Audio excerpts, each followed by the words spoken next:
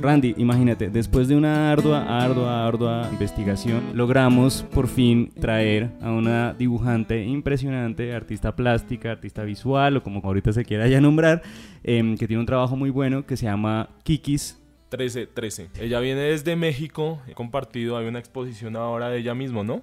Tuvo una exposición en la Universidad de Santo Tomás, varias actividades dentro del Congreso de Ilustración, entre ellas talleres, pues esa exposición individual y una conferencia. Entonces tenemos en este momento en nuestro lado, y estamos todos muy nerviosos, con Kikis pues aquí sentada. Y nada, pues ya hablando de este tema del estilo, del paraíso y del fin del mundo, vamos a hacerle 4 preguntas puntuales. Entonces primero, Kikis, hola. Hola. ¿Cómo estás? ¿Cómo te ha ido? Bien, gracias. Muchas gracias por invitarme, José, Randy.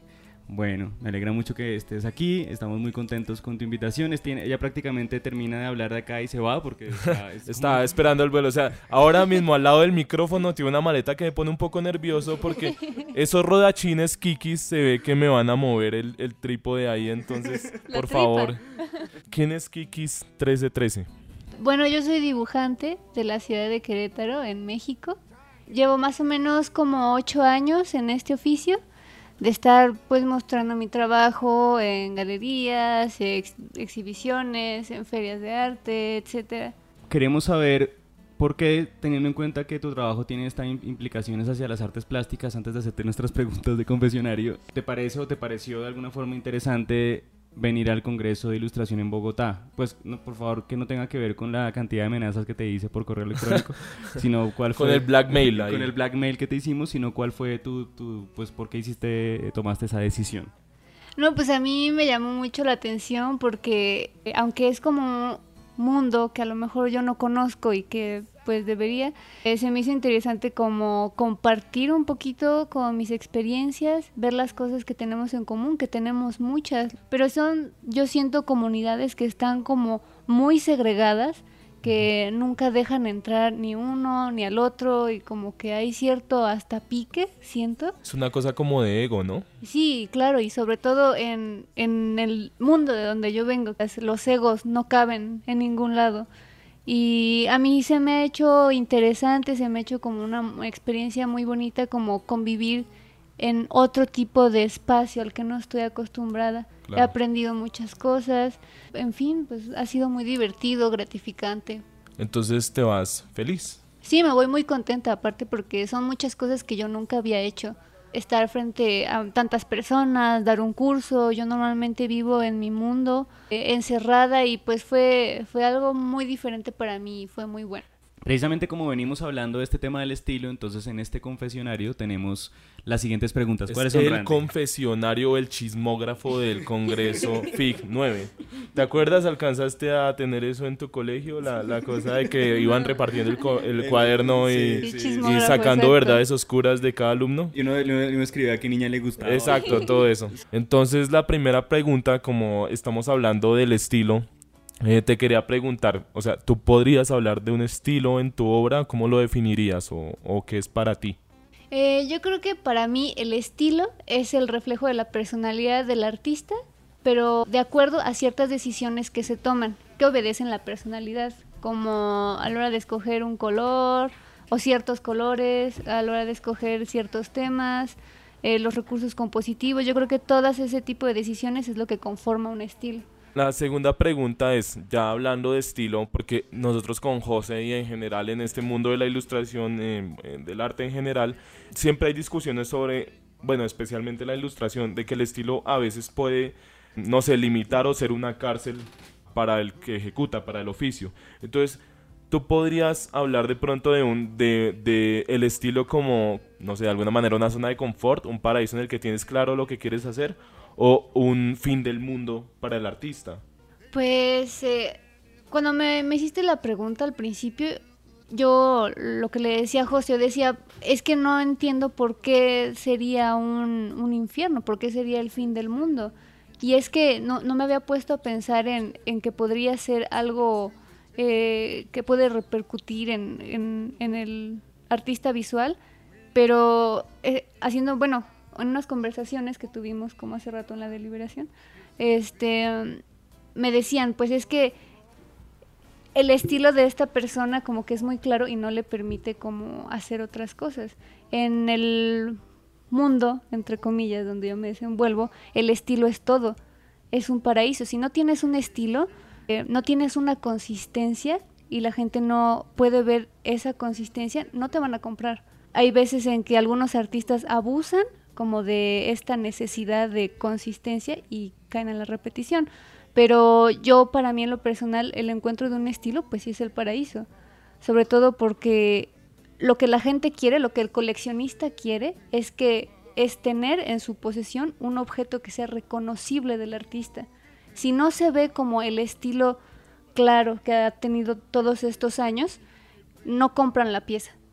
Entonces, para mí es importantísimo que el estilo esté ahí, pero claro, sin encerrarse, o sea, que existan como ciertos parámetros de libertad.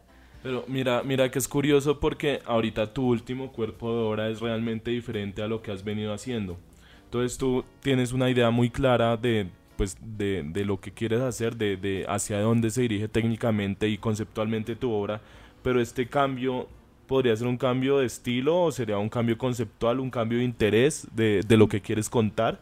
¿O por qué pasó? Porque si van al Instagram de Kiki, si ven su obra anterior y lo que está pasando ahorita, evidentemente es distinto en la forma en que compones, en la forma en que concibes el espacio, los planos, es una suerte más de collage, como de encuentro de planos y hay otros elementos en juego. Pues fíjate que es algo que ha estado sucediendo recientemente con la última pieza que hice. Hay como una división de mi personalidad en dos. Tengo un lado narrativo, que es clarísimo, y el otro lado que es como más colores, más formas, y el otro es completamente narrativo. Como que siento que me estoy dividiendo en estas dos personas. Y aquí el riesgo es, puedo caer en ese lugar que a lo mejor al galerista ya no le interesa este nuevo estilo. Que yo creo que más que cambio de estilo es más bien un cambio de recursos. Siguiendo esa línea, quería preguntarte lo siguiente. ¿Podrías hablar tú de un encargo, o un encargo no, o un pedazo de tu obra o alguna pieza que para ti haya sido como concluyente respecto al estilo? Como en este caso, como estamos hablando del paraíso y el fin del mundo, es como, ¿cuál es la obra que para ti es como el culmen y el esplendor de tu trabajo? ¿Y cuál es la obra que sería como para ti como el fin del mundo o la forma en que tu trabajo no se representa tan bien?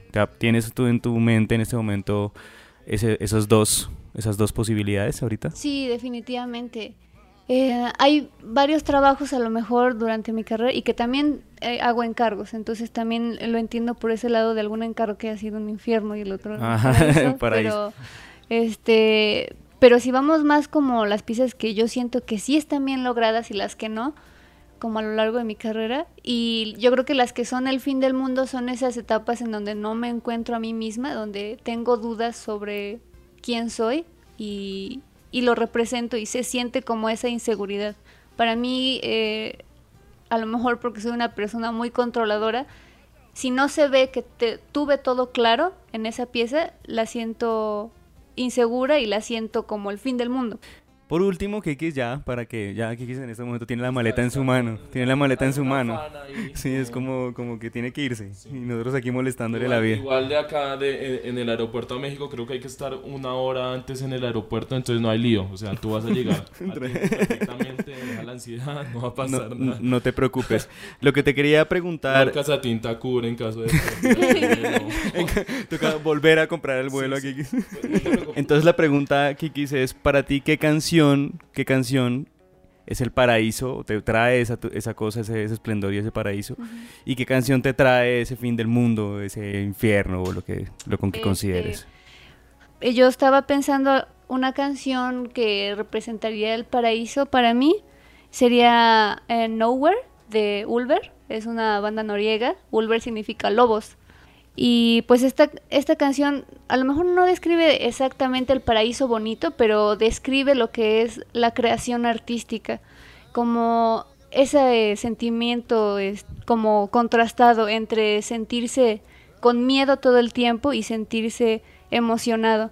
Y yo creo que eso es lo que sentimos nosotros todo el tiempo, como esa emoción de hacer algo que estás creando tú y al mismo tiempo una inseguridad terrible.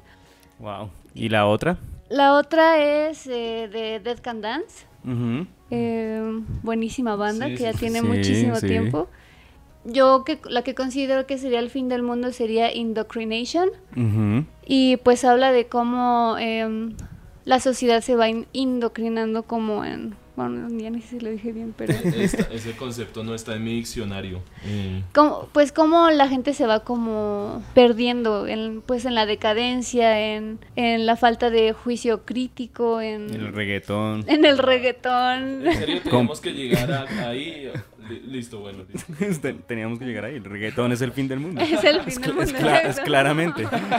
En eso no hay duda, Randy. Bueno, esta no es una opinión unánime de los participantes de Ilustración Pura y Dura, pero digamos que sí, por este episodio, dejémoslo. Ahí, quietico. Ahí, quietico. Vamos a estar tranquilos. Sí, no vamos a seguir peleando, Randy. Llevamos 4 episodios peleando. Es una cosa hippie, tiene que estar en algún momento. Un episodio de Ilustración Pura y Dura en el que no se le ven las voces. Bueno. ¿Sí? Sí, bueno, me listo. parece. Muy bien, pues Kikis, te agradecemos muchísimo haber estado aquí con A nosotros. ustedes, muchas gracias. En Colombia, en realidad disfrutamos mucho tu presencia y sobre todo toda la información que nos brindaste, en verdad. Estuvo muy bien. Gracias, Kikis. Te amamos. Muchas Te gracias, llevas chicos. un pedacito de nuestro corazón de Casatinta allá a México. Y yo me llevo muchos amigos nuevos. Ay, qué linda. Muchas Chao. gracias. Chao.